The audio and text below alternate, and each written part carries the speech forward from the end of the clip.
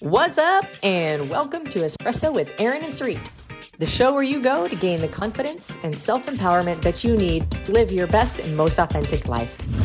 Tough love conversations to reveal the simple truths that will transform your relationships, your body, and your bank account. We are your hosts. I'm Aaron. And I'm Sarit. And we are on a mission to transform the lives of millions through the same fitness, nutrition, lifestyle, and financial habits that have transformed ours. Good Friday! And welcome to our show. You guys, today we have with us a dear friend, a fellow 10X coach who is on a mission to help others achieve their goals by helping them to overcome their fears by asking better questions. Omar Medrano, a franchise broker, 10X coach, and author of the new book, What If It Did Work? Welcome to the show. Why, thank you. I feel so much love and so blessed to be here with you guys. Completely. Oh, man. I think we all feel the same exact way. Look at these hearts. You guys are too sweet. But let's talk about, today we're going to be talking about your new book. But before we get into that, I want to hear a little bit about your own journey and, how did the importance of the phrase, what if it did work, come about to play a role in your own life? Oh, I was like completely just the opposite. Fearful, self-doubt, low self-esteem, didn't think anything could work. I mean, every time I lost weight, I would gain it back because I felt like I didn't even deserve it. Like, this isn't me. There's so many songs playing in my head. Oh, my mom and dad divorced before I was born. I never met my dad. Victim, victim, victim, victim. And it all the way from when I was born. I mean, my mom went to school full-time, worked full-time. So I was like the complete introvert. And going to school, they actually thought I couldn't speak English, even though I was born in Miami. And they had me in ESOL, which is English for people speaking other languages and all that. It took them like 3 years. And they're like, oh my gosh, we did an amazing job. This guy's got no accent and all that. And it was just simply, I just didn't really want to talk because I felt like just that fear, the fear of rejection, or, how about if somebody didn't like me? I felt like nobody liked me. So it was always the opposite. I never asked myself, what if it did work, until my mid 20s, I'd say. Man, I feel like so many of us can relate to this. And if you're watching this live, can you do us a favor and drop in the comments if, this is kind of speaking to your soul right now? Because I know for a few of you it is. I know for me it totally does. But what was maybe it was more than one specific moment, but tell us a little bit about the moment where the pivot came along. I mean, if you felt one way, what started to catalyze the change? Oh, what catalyzed the change was the pain of staying the same outweighed the pain of change. And it was, even in high school, I couldn't ask out a woman out on a date and all that. They would have to ask me out because I felt like, the whole community, the whole Miami, it would be in the Miami Herald. Omar Medrano got rejected by this girl or that girl and all that. And it took me forever. It wasn't until, and they were hazing and they were messing with me, but I went away for school. I went away in Louisiana because I felt like it wasn't me. It had to be in my environment. In actuality, I could have lived in Malibu. I could have lived in Santa Barbara, Maui, whatever. And it was me. But I felt like if I moved from a place that people go on vacation to the deep South in Louisiana, that, I would find my happiness there. And my fraternity brothers, when I was a pledge, they would make me, because I really wasn't talking then either, they would force me to ask out girls or ask them to dance. And most of these girls were friends and they knew to reject me and all that. And after a while, I mean, it was a running joke and all that. And they would call me Goose. And the joke was I was like Goose from Top Gun because I would crash and burn. And then after, it actually helped me because it helped me become an amazing salesperson. It helped me realize that no is not a rejection of me. Maybe these people aren't, it's timing. Maybe they've got other things planned and all that. So in anything in life, the worst thing is no and move on. Yeah. But what if it did work? Exactly. And, it's funny because I remember I was in ninth grade and I even give him praise and acknowledgement in the book. My assistant principal told me it'd be a cold day in hell the day I graduated college. And on commencement, it snowed in Louisiana, which is very rare. So he was Nostradamus, I guess. He was right. It was a cold day in hell. Hey, so what it sounds like so far is that, like here you are, just being a complete victim, like not even aware of it. And at least you made the courageous decision of, literally like removing yourself outside of your own environment. And then you're like, shit, like that ghost is still following me, and it still kept manifesting, right? Oh, completely. I'm sure your audience, we all do this. If you ask anybody, male, female, hey, what are you looking for in a relationship if they're single? And they'll give you a laundry list. Oh, I don't want bipolar. I don't want a narcissist. I don't want a cheater. I don't want. Okay, we know what you want because you keep on connecting to all these because you're a magnet to it. Tell us, what do you want out of life? And they'll stare at you because they don't know what they want. People only focus on the pain. They only focus on what they do not want. And nobody ever sits down and says, this is what I want out of life. This is what I want out of a relationship. This is what I want out of a career, out of a job. They always focus on, this is what I do not want. Yeah. So here you were, like having a complete fear of rejection. And, what ended up happening is that you ended up attracting more rejection through the fear of rejection. Oh, completely. And the book takes place like 20 years ago. What happened was after college, I started dating all these women because my boss, I was a journalist, and he felt that because I was from Miami, everybody in Miami has to have $1 million cars. And because, I wanted a job paying $15,000 a year because I lived in a mansion back home, and I wanted to stay in Baton Rouge, Louisiana. And he kept on telling me, quit. You're rich. Well, everybody knew at the state or thought at the station I was this wealthy guy. So I was getting dates left and right. I started dating a girl, and then like a couple years later, she dumped me, and I was just like complete victim mode. I was in scarcity mode. Like this was the only woman for me. And I was like bleeding out toxicity, drama. And in fact, to escape, once again, just like in high school, I would go because it was cheap to go to Las Vegas, flights and all that. So I would go over there for a whole year. And it's a running joke in the book is that I was so toxic that not even prostitutes would proposition me. They wouldn't even talk to me. Ooh. Okay, you brought up a really good point. And from your own life experience, I just, I'm curious to find out, how has your fear of rejection manifested as a scarcity mindset?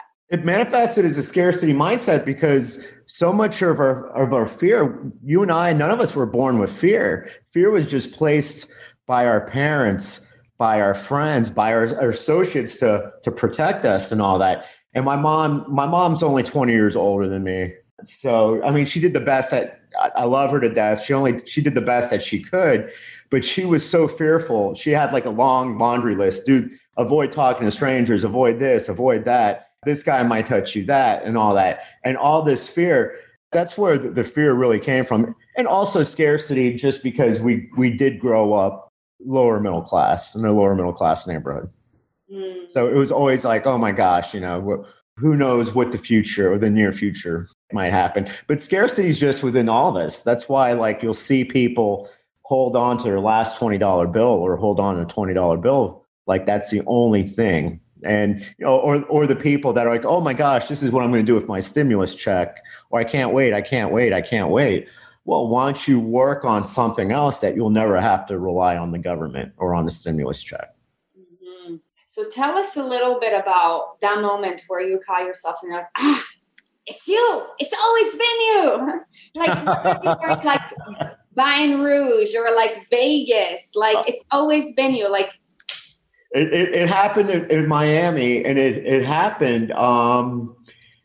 Believe it or not, I always growing up Hispanic and all that. We're not into personal development in general. Like if I remember telling my mom, "Hey, I'm depressed or I'm sad," she'd always be like, "Well, I'll tell you something that'll make you sad. Let me give you, what your grandparents did or this and that." It was never, so it was always like that. Even to this day, my mom's like, so are you following Anthony Robbins? Are you following Grant Cardone? None of that stuff works.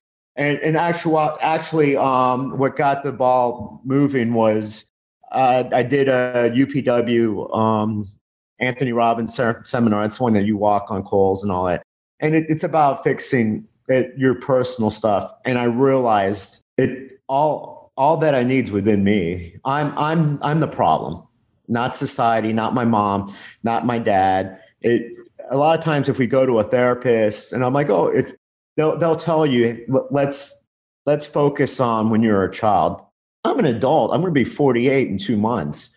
The hell does like me breaking up or anything like that, or me running up my credit cards or me being a complete asshole have to do with my mom or dad? I mean, I'm an adult. But a lot of times we want to pinpoint, our childhood. Well, okay, when you're 15, 16, 17, 18, 19, and 20, okay, yes, let's blame mom and dad. But after a while, it's time, hey, 100% accountable. Yeah, so good.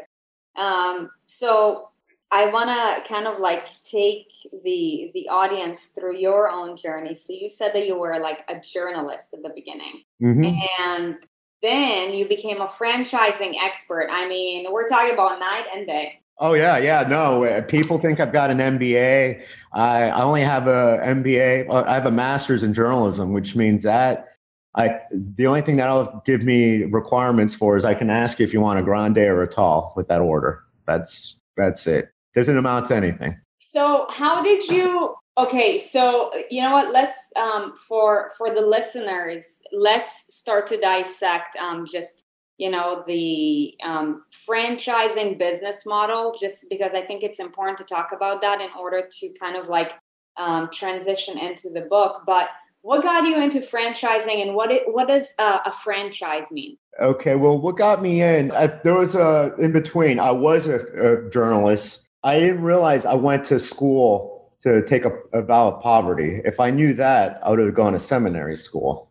So I was a journalist, didn't like that, didn't like the hard work, the low pay and all that. So I became a financial advisor for 4 years. For a guy with fear of rejection, all of a sudden he had to deal with talking to strangers every day and asking complete strangers and calling people up and saying, hey, I know this is a first for you, but you wouldn't mind investing $100,000 in this mutual bond, this municipal bond. It's paying 4%. It's AAA guaranteed, tax-free, stuff like that. And, it's funny because, I went from one extreme to, oh my gosh, how about if she says no, she hates me and all that, to literally having to call and cold call a lot of people. Yeah. So you became a financial advisor, and then what got you to start? Well, I realized as a financial advisor, I was a vegan at the time and stressed out beyond belief. And, and this was before Netflix. I just thought being vegan meant something cool. I was actually like 50 pounds heavier than I am now. And I'm like, if I'm going to bust my ass and all that, why am I going to collect so very little? Unless you're Bernie Madoff, I guess, and he collected 100% of his money. But it got to the point where numbers were always important. But if the old lady that gives you $10,000, that's her life savings, but that's not much commission and all that. So I just didn't like the model of having to go to chambers and having to pretend that I really wanted to be in Bible study or that I really wanted.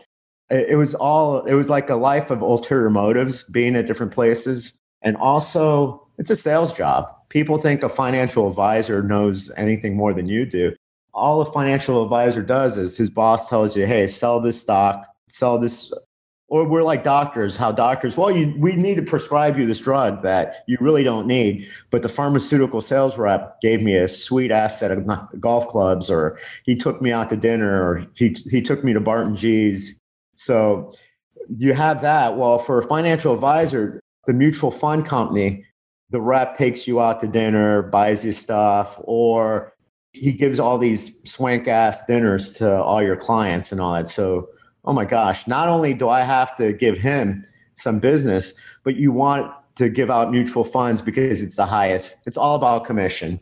And I felt like a whore, to say the least.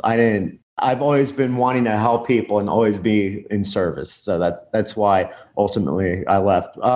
The franchise, I chose Smoothie King because at the time I felt it was health and it helped me lose 40, 50 pounds. But also the corporate headquarters, it was based in Louisiana, in New Orleans. And there was one on every corner. And I went to school in Louisiana. So it was always one day I wish I can open one day. Well, people that say one day, all that leads to is a town called nowhere. Unless you specifically say, I want to own this, I want to do this by a certain time, date, and how I'm going to get there. So it wasn't until we finally, I committed to doing it.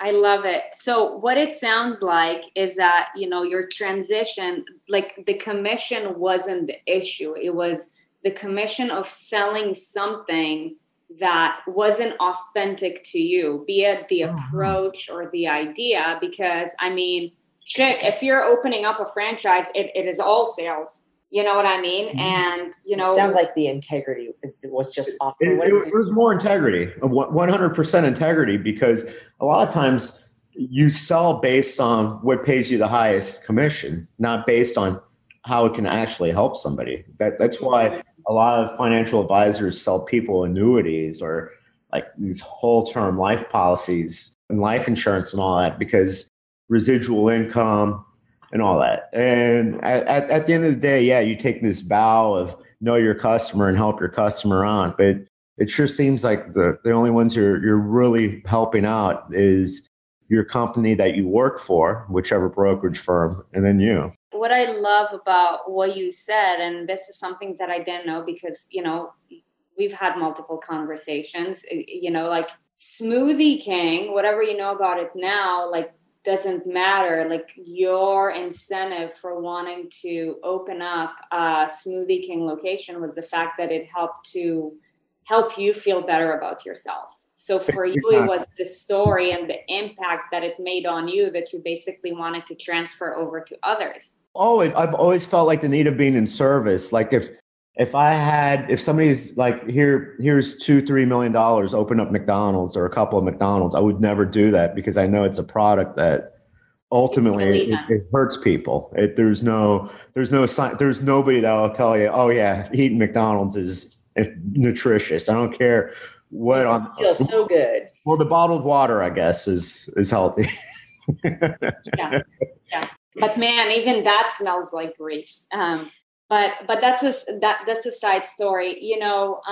I want to pick your brain a little bit about, like your experience with sales, because a lot of people in our community, especially you guys listening to this, are affiliated with MLM. And like one of the first thing that you hear any person who has an amazing opportunity is, but I suck at sales.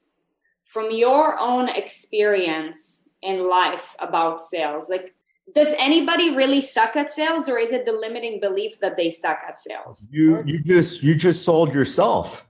If you can't sell yourself the product, you're not going to sell anybody. You can have the cure for cancer, but if you say I suck right there, or I'm terrible, or I'm horrible, if you can't sell yourself, you don't have enough faith, you don't believe in yourself, you're definitely not going to believe in whatever product you're selling, and you can't sell it. You have to have the ultimate belief in the product that not only does it serve, but it serves you, and that you need to give this, you need to be evangelical about this product, whatever it is. And MLM and all that. The first thing that you'll hear is, and it's all white noise. It's always opportunity. Oh, is that must be a pyramid scheme and all that. And that's just some crap. So that person just sold you, because if you shut it down right there, there's always a transaction. There's always a sale. Either you're going to sell them on your product, or they're going to sell you why they don't need that product, why they don't want that product, and why they'll never buy from you. And even if they do say no, the average person, it takes 4, 5, 6, 7. It's all about the follow-up. But I'm sure you know that from Cardone U. 80% of sales happen between the 5th and 12th contact, and 2% Exactly. of all buyers are ready to buy on the first contact. Yeah. Now you all know the statistics. Yeah. A bunch of you guys are actually who are live on this are on Cardone U. If you're on Cardone U, can you drop it in the comments? But it's just no right now. You're on Cardone U too. Yeah. Yeah. We're all. But rejection is not a rejection on you or your product. There's multiple factors that you have to revisit. Maybe they had a bad day. Maybe they don't have the money right this second. It's just like going out on a date. Maybe they're seeing someone. Well, they're not married, so maybe you can revisit that. But the rejection is never, no, I hate Aaron. No, I hate Sarit. I hate Omar. I hate the product. There's other factors. It's just the simple fact that once a person realizes that fear of rejection is just some crap that you make up, it's just a no. Nobody finds out. You're not going to get hurt. They're not going to give you electroshock therapy each time somebody says no. It's just a word, one syllable word, no. And that's when you say next. No, next, and I'll come back to you.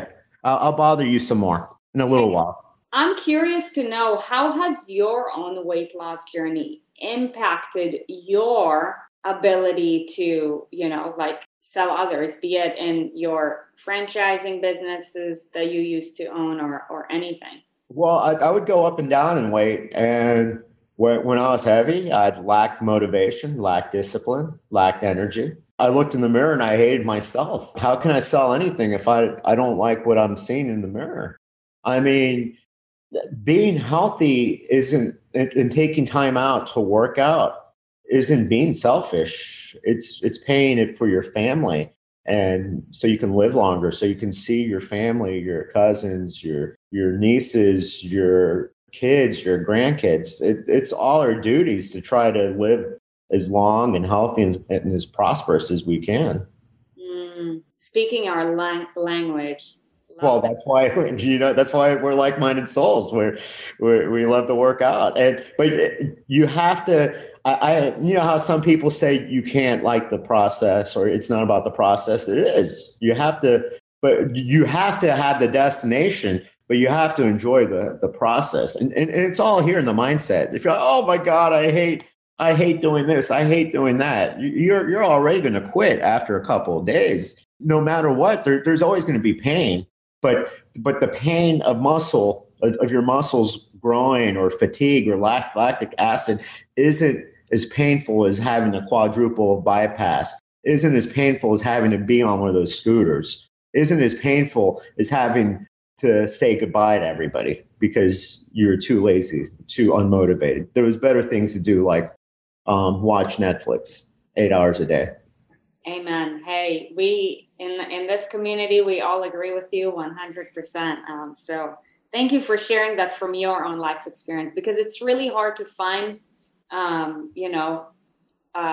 lot of people who think that way, especially in the business world.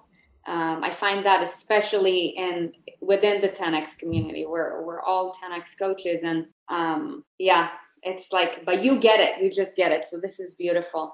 Now let's transition into your new venture. So you decided to sell your franchises because you're now passionate about something new. Like, your passion has evolved and magnified. Can you tell us about, what led to that choice, and what is your current mission?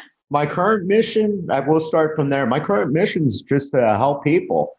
so they don't live a life of regret. I mean, right now we all live in the dash of our life. I know I was born July 24th, 1973. I don't know if today's my last day. I don't know if tomorrow. I don't know if I'll be alive 50 years from now. But I'm writing my own legacy, my own obituary, and I choose. I want to help people. I want to help people live a life without any regrets, and I want to help people coach them out of that fear, out of complacency, out of just being mediocre. Because nowadays being mediocre is applauded in this world. Like, my kid came in 12th out of 13th place. Congratulations. It's like, well, why are you celebrating? And it's just it's just like before, when we were years ago, being average meant like it was something horrible. Like, it was, you had to want to strive for more. Nowadays it's like, oh, I don't want to stray. I want to just be average. Average means you're just getting by. Average means you look at your bank account and you're like, oh shit, I don't know what bill I have to pay now. Maybe I can swing that credit card bill next month. Maybe I'll avoid all the creditors and all that. So, we all have this belief but in other things, but people don't even believe in themselves. Think about that. Most people believed in the Easter Bunny or Santa Claus for 7 years, but they can't even believe in themselves for 7 minutes. Yes, that was so good. Like, the participation trophy is something you brought up. And it's like, man, when I was a kid, we played soccer. It's like the winning team, like, got the trophy. Like, not every team, because you didn't win. But, in today's world and society, like, I really truly feel like people have been conditioned to become very sensitive. And so, it's like, okay, because we don't want to hurt people's feelings, we're going to give everybody a trophy. And then what that teaches is I don't have to do anything to earn something. Mm-hmm. And then we live our lives thinking like, oh, I'm going to get something without having to work for it and make $1 million in, 90 days. And like, I don't have to work to get something. And then we just are like served a platter of disappointment because of those lies. And so, I think that mediocrity too is not even just like, it's not a mean thing. It's a feeling that we have inside too, knowing that I have a greater potential and I'm not even using it. And I think subconsciously we understand when we are in that position. And so we're the ones that are just feeling unhappy because we have bought into, we've been sold that things can come easily. Well, we're being taught not to keep score. Results matter. You try to go to your bank and say, yeah, I'm not going to pay my car notes because I'm having great thoughts. I'm a great person. I'm a decent person. We feel, not to be political, but the last two elections, each party won, and there was protests. Why? Because this new generation's hasn't been introduced that there is a winner and there's a loser. Wow. Sorry. Hillary Clinton lost. I voted for her, so yes. And then in the opposite way, and Aaron, oh, those guys are all snowflakes and this and that. Well, they lost, and the same thing happened. And that's the one thing that raising my daughters, they've been both doing CrossFit competitions at an early age. And I remember my oldest missed podium by like 2 points. And this was like at 8 years old. And ever since, they've been doing CrossFit or 5Ks, 10Ks, travel soccer, and they do know results matter. At the end of the day, in anything, I can't recall, I almost went out with that girl. Well, the surgery was almost successful. No, there's no gray area. But now we're trying to train people, don't keep score, don't do this. We're all amazing. Yes, we all had the ability of becoming amazing and doing amazing things. But just to say that you're amazing with zero backing and zero effort, that's just crazy. Hey, who in here played sports or a sport or watched sports? Oh, it's everybody. So when there's two, there's the opposing teams. There's two teams, right? Or two individuals or whatever. And who wins? The best one. The person with the scores the most points. Correct. Right? And you get like you put a W on the thing or you put an L on the thing. And so it's just like life is a game, but like what game are you playing? What are the rules? How do you score points? And how do you improve yourself so that you can score more points? Exactly. Powerful. Okay, so let's transition about, with your new mission. Also, you just wrote a new book, What If It Did Work? So tell us a little bit about, for one, like what inspired you to write it? What inspired me was I still had that mindset, because I remember for years people telling me, write a book. And to me, it was always like, oh, who's going to buy my book? If I write a book, who am I? I felt like I was the McFlys in Back to the Future, George and Marty McFly. What if it's not good enough? Who am I? Nobody's going to read it. All these limiting talks. If I wrote a book, I would only sell 3 copies, 1 to my mom and two to my 2 daughters. And it was on and on until I realized, I was having sleepless nights for a few years. And it was because, and this is my belief, that people that have insomnia because the spirit, or there's something inside them that's saying, you're not doing what you're supposed to be doing. You're wasting away your talent. You're wasting away your gift. And that's what I felt. And that's when I finally sucked it up and said, who cares who's going to read it? As long as, if it saves one person, if it helps 2 people, 3 people, 4 people, then it was well worth it. Love that. It's all about positive change. Shouldn't we all be trying to move the needle? Yep. And it's literally a book about what you're struggling with, that book would help you to not struggle with that. Okay, so what if I wrote it, and what if it did work? Exactly. And it was more, if anything, it was therapeutic, because it helped me finally clean up all the things. Because even though we've all been wearing a BS mask for a year, we all tend to wear a mask that we're okay, or we're this, or we're successful, or we're better than this, and all that. And it took me until very recently to realize that I was still, not that there's anything wrong with being broken, but I had my flaws that I needed to work on, that I just pretended weren't there. Can you give us like a quick 101 or on what is this book all about, and what can the reader expect from it? To get you off your ass, to dream, to quit being on the sideline, to used to dream as a little kid. What stopped you now? It's never too late. You can do everything and anything you want, but there's no secret. I can't get a cardboard, a vanilla, whatever from Walgreens and post a picture of a mansion and a Lamborghini and money and say that's going to happen. That's going to happen. That's bullshit. You have clarity. Maybe that's what you want. So the real secret is, what's the plan? Let's put a sensible plan. Let's put a timeline. Let's say I'm going to have this within 5 years.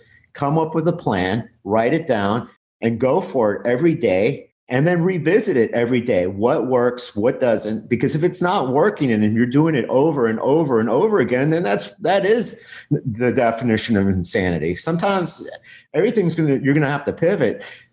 Every successful story, there comes a time that you think you can't, and you just have to push through it. The thing is, everybody thinks success is a microwave. They want the microwave to success, that they can just push it within 30 seconds, a minute, they'll be successful. I can just have washboard abs within 2 weeks if I do this.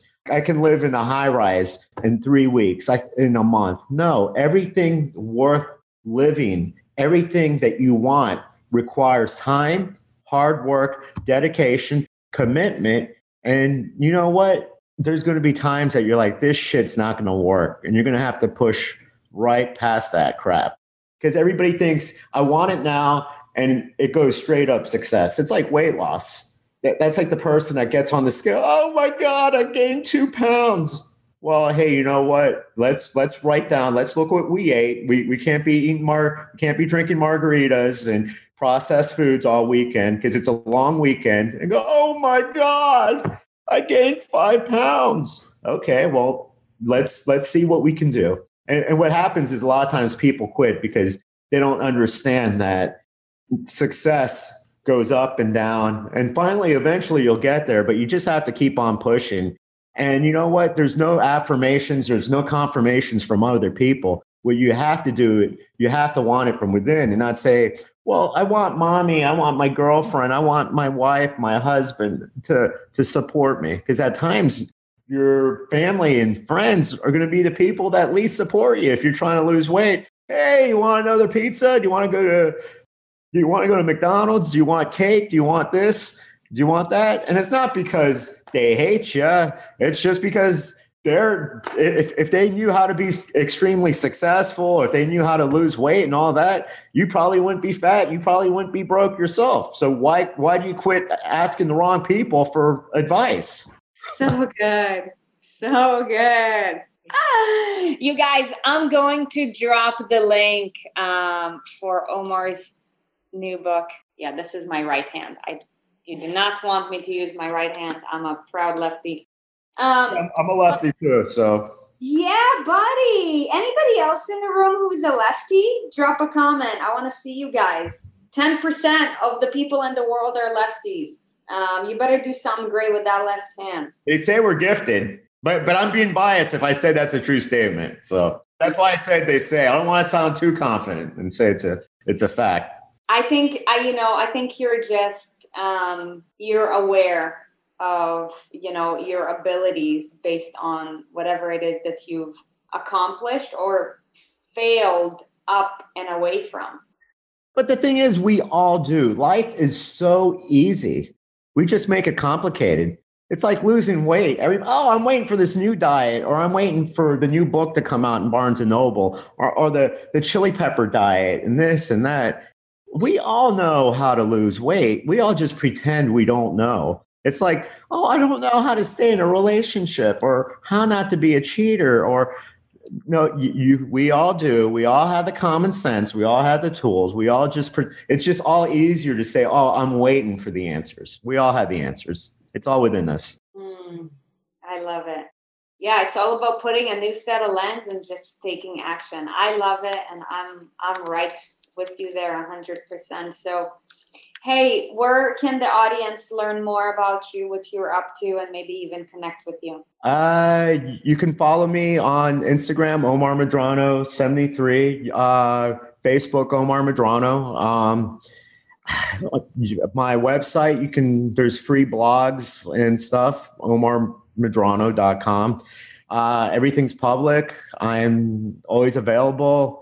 I'm also the St. Jude of personal help. If somebody actually needs help and there's no one to turn to, I've never turned anybody down, just to shoot the shit or whatnot. But if you want to call just to tell me that your circumstances are different, no, they're not. We've all had the same circumstances. It's all about, let's quit playing victim. Yeah, man, we love you. I think you already know that. I love you guys. I mean, you're one of you guys are killing it. I mean, I love watching the videos and all that. I wanted to just send you guys a DM and go, hey, invite me, please, so we could do a CrossFit workout in your garage. Let's do it. Let's do it. I'm just down the street, so and I lift the weights, so not a problem. We'll set something up. Hey, Omar, thank you so much for joining us today. You guys, there you have it. Omar Medrano just came out with this new book, What If It Did Work? You guys, what if you got it? What can it do for you? But you guys are awesome. Thank you so much for investing your time with us this afternoon. Omar, thank you so much for investing your time with us. You guys are all awesome. Let's all go up together. Wishing you an amazing Friday and a very happy Memorial Day weekend. So, Omar, this is how we end our calls, with a big heart. Well, I love you, and thank you all for spending the time. It means a lot to me. Thank you, guys. Let's make positive change out there. Let's do it. Bye, guys. Thank you for listening to Espresso with Erin and Sarit. On your way out, be sure to check out our website, erinandsarit.com, to keep up to date with what we have going on and maybe grab some free stuff. And if you feel so inclined, hop on over to leave us a 5-star review, wink, wink. And remember, life is more fun when you subscribe to Aaron and Sarit.